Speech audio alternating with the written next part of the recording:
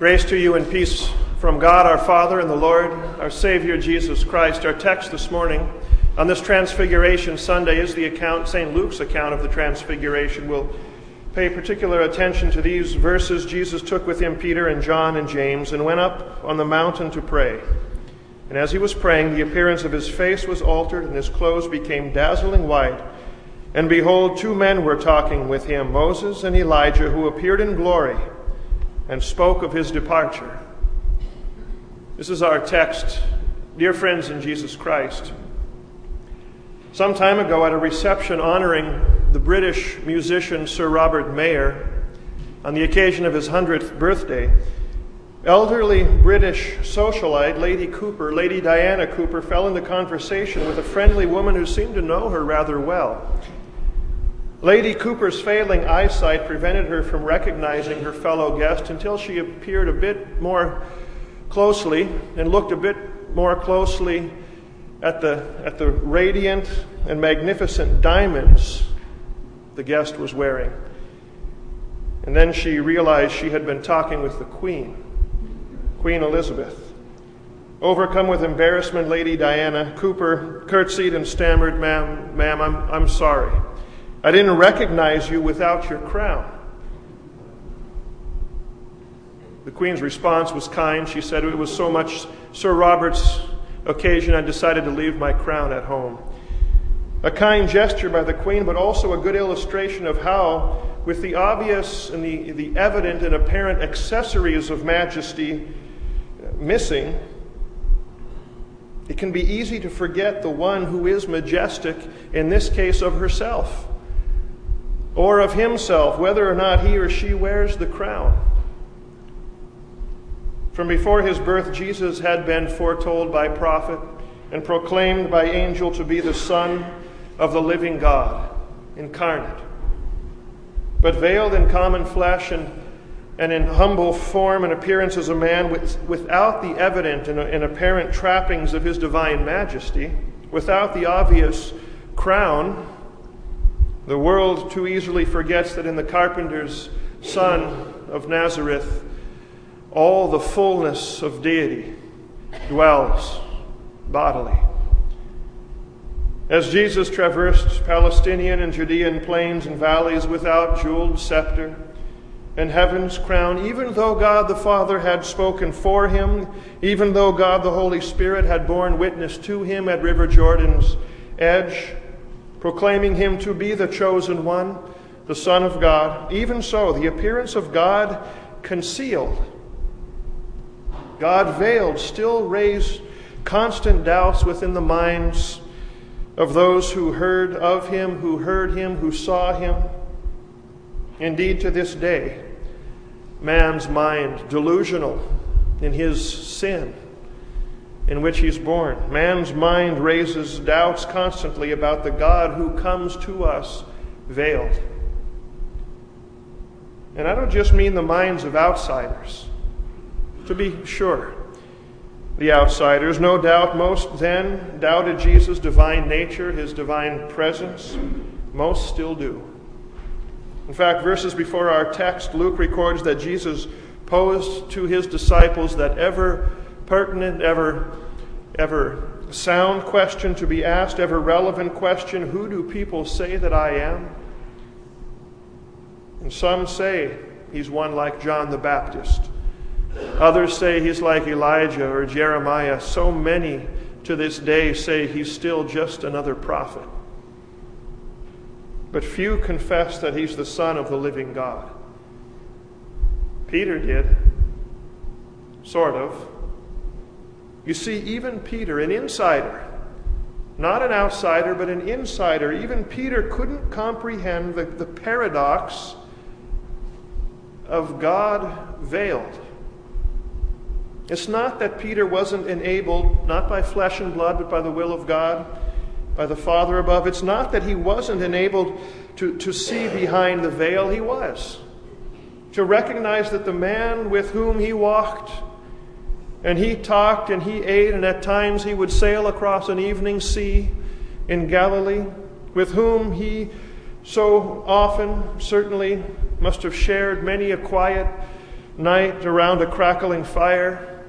It's not that he wasn't enabled by faith to see that this one was the eternal Son of God. Indeed, you've been enabled to see behind the very same veil. But Peter just couldn't see the eternal God descending into the plains and into the low-lying valleys of life, where things are very sinfully dirty, and they're dusty. You know it well, and they're dark, sinfully dark. Peter figured God belonged up on mountaintops. And so you recall, right after confessing Jesus to be the Christ, what does Peter do? He scolds the eternal God. He scolds him for Jesus suggesting that now it's time for him to go on to Jerusalem, where he's going to be handed over to the chief priests and the elders and be delivered up to be crucified. And Peter said to him, "Don't talk that way." And immediately after that, in Luke's account here, he notes that just before our text, that Christ would then further angle expectations of his disciples, not mountainward, but valley-ward. When immediately before today's text, immediately before the text today, he tells his disciples that not only does he, Jesus, have a cross to go and embrace, a cross far graver and higher than any of theirs, a bitter cross in store for him, but also that all of those who would be his disciples daily are going to have crosses in life to face. These aren't soaring and inspiring sayings, the kind that fill your sails of faith. They aren't soaring, they're not inspiring sayings, but they're unadorned, unjeweled sayings foretelling of unmajestic and humiliating roads that lay ahead of them, that lie ahead of us. These sayings, whether heard by them then or by us now, are sayings almost enough to cause one to forget that it was then, it still is for us today, the divine one down here who dwells in our midst. But then Luke writes, as our text here, our gospel reading begins today, now about 8 days after these sayings that he had just shared with them, Jesus took Peter and John and James, and you could say he takes us too, through their eyes, through their report, takes us up and went up on the mountain. Why? Because it was time to pull back the veil for just a moment. There on the mountain, Peter, John, James, they slept, it appears, as Jesus prayed. It sounds familiar, doesn't it? Heavy with sleep, they slept as he prayed, and as he prayed, his unveiled colors began to show and shine. The appearance, Luke writes, of his face became different. Literally in the Greek, it became other, it became different, altered. And his cloak became dazzling white, and he was metamorphosized, the Greek text says in another gospel account. And roused from their slumber, Peter and James and John beheld with their own eyes, light of light, God of God, beaming, radiant, light penetrating his clothes, beaming with unborrowed light, as we often sing in that Transfiguration hymn. And before their waking eyes, they saw the veil of heaven pulled even farther back. Moses and Elijah, great prophets of old, appeared before them. How they knew these were Moses and Elijah is hard to say. But Peter evidently knew. When he made his tent request for the 3 shelters, he knew who they were. And if these disciples, if they were clear enough of mind, perhaps in that instant, beholding it all, the 3 dazed but dazzled disciples thought of there with Moses and Elijah before them all the Old Testament theophanies, the God manifestations, the God appearances that were recorded in Holy Writ. When God appeared to Moses in a blazing bush, burning brightly yet not consumed, like what they were seeing there in front of them. Or when God appeared to Moses on another mountaintop. When his glory passed by, Moses was hidden in the crevice, much like what they were beholding right there in front of them, or when Elijah found himself in the presence of God, who was not in the earthquake or the fire of the wind, but was in the voice, the still small voice, and now all of it there happening to them. And they not only saw a little bit of heaven, they heard a little of heaven's conversation too. Ironic it is that heaven's conversation was fixed on what Jesus was about to accomplish on earth. Luke reports that Moses and Elijah and Jesus were speaking.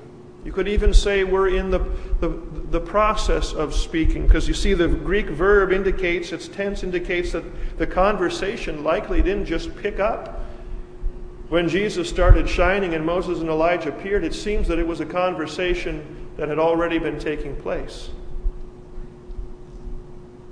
And that the three disciples were eavesdropping on a conversation in progress. Imagine, angels, saints, patriarchs, prophets, buzzing about what their incarnate Lord was soon to accomplish on earth, at Jerusalem.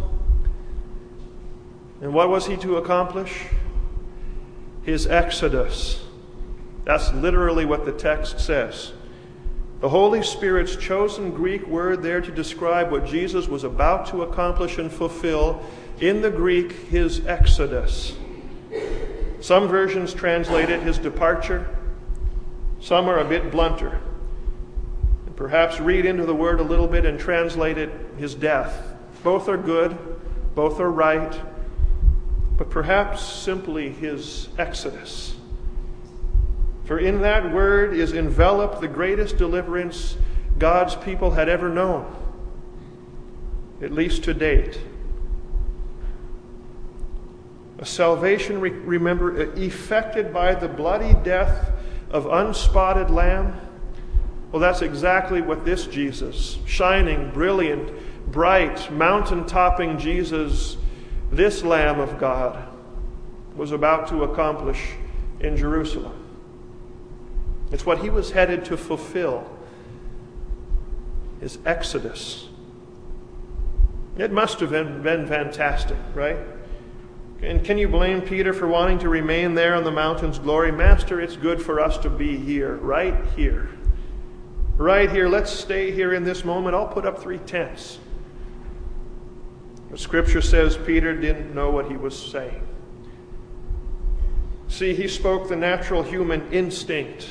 He just verbalized what naturally, and you could say even sinfully, we long to hold on to. Let's retain the glory, Lord. It's good for us to be right here. It's good for you, Lord, to be right here and to stay right here. Let's not go down. Let's stay right here. It's good for you to be here, Lord, not down there, but here. But Peter didn't know what he was saying. Because Jesus' glory doesn't save. And besides, Peter, do you really want God's glory? Well, then here it is. And Luke writes, as Peter was saying these things, a cloud came and enveloped them, overshadowed them. That's the Holy Spirit's language to describe the presence of the eternal and almighty God. The cloud overshadowed and shined on the tabernacle with the presence of God. Mary was overshadowed by the Holy Spirit. And they were afraid, the text says, as they entered this cloud of God's glory, as sinful men like you and me, like Peter, James, John, as we should be in the presence of the glory of God, like Isaiah was last week in the Old Testament reading. And suddenly, Luke writes, a voice came from the cloud, "This is my Son, my chosen one, listen to him." All of it, the sun-like radiance beaming from him, Moses, Elijah, the cloud, the voice of the very Father himself, and then nothing. And then nothing but Jesus alone, veiled and yet still the same Jesus. For it was this Jesus, veiled though he may have been, veiled though he had to be, it was this Jesus that descended that mountain. He wouldn't remain there, but he descended that mountain so that he in veiled form could shine brightly from another mountain, Calvary. Veiled though he may have been, it was this same Jesus whose holy veil of his flesh was torn and whose soul was livid with grief, in order that you, whoever you are, wherever you've been, in order that you would be able to enter behind the veil and into the holiest place, for though your sin was like scarlet, by him it has been made brighter and whiter than snow. Veiled though he may still be, it's the same Jesus, majesty hidden, that has descended into the plains and into the dark valleys of our life. It's the same Jesus, is it not? The same one. Veiled though he be, that reaches out and that touches you so often in this Holy Supper, the sacrament of his supper, and says to you what he once said to Peter on Transfiguration's mountain, reaching out and touching him. The glory having passed, he says, "Arise and do not be afraid." Don't be afraid of what you may have done, wrong as it was, or what you may have left undone, or what you even may have said, not knowing what you said, what you were saying. For isn't it the same Jesus who, veiled in Scripture and in preached word though he may be, isn't it the same Christ that speaks his pardon to you? And so as the Father said, listen to him. Listen to him. Not the accusing voices that may well rend your mind and shake your conscience and your confidence. Listen not even to your own voice, if it should suggest such a thing. Listen to him, lest you mock him in the word he died to speak to you. Throughout Christendom, many suffer from Peter's impetuous instinct to head for the mountains. Let's be where the glory is. It would be great to think it was only the thin mountain air up there that caused Peter to think that, but it wasn't. It was human instinct to want to be and remain where the glory is, to downplay his cross, Jesus' cross, and his shame and suffering. To downplay the crosses that we're bound to bear as his disciples in life. And so many a worship forum and praise ensemble will direct the attention of many who hear to mountaintops of glory. And it'll be said by many, if you live as you should live as a Christian, if you be all you can be as a Christian, you'll stay tented in that mountaintop moment. You won't have to come down. But that's not real life. Think about it a moment. Don't we rather need God down here? Where we are, where we live life, where we know life is lived, from the confession of our sins this morning onward. Isn't it all about God veiled, descending from on high to meet us where we are in the valleys and on the plains of life as we listen to him? Doesn't his word dress and bandage real life down here? Doesn't it keep the feeble from failing and from falling, and refresh the weary on your way? Isn't communion with him for the lowly and for the weak like us, that we might leave here with his strength to go on and press on? If you think that you best find God for you in all of his forgiving grace, if you think you best find God for you on the heights of glory, beware. For if you climb that mountain in search of him up there, you just might find, indeed you will find, that he's not up there. He's down here. He's down here with us. He's down here breaking his forgiving light into every dark plain and valley of life. One day we'll be there. We'll dwell with Moses and Elijah and on the heights of his unveiled glory. You could even say that today is our Mount Nebo, because we get a glimpse, viewing the Transfiguration. We get a glimpse of what's been promised to us. But for now, he joins us here on the plain. Take it from Peter, who, having seen such glory, would travel down that mount and into some of the darkest and most regret-filled valleys that he'd ever known. But who, because Jesus was down there for him, would later in life be enabled to say this: "We were eyewitnesses of his majesty, for he received honor and glory when such a voice came to him, and we heard his voice, and we were with him on the holy mountain." And so we have the prophetic word, the word of Moses, the word of Elijah. We have that word confirmed, as to say that he was who the prophets foretold he was going to be, and he did what they hoped in. What they said he was going to do, Peter says, which you do well to heed. Which you do well to heed as a light that shines in a dark place. In your darkest place. On today's Transfiguration Mount, we can't remain. Already Wednesday, we find ourselves on the plain of repentance in the valley of the ashes. Ash Wednesday. But know this, the same God, veiled though he may be, will be right there for us too. A blessed Epiphany to you all. In the name of the Father, and of the Son, and of the Holy Spirit. Amen.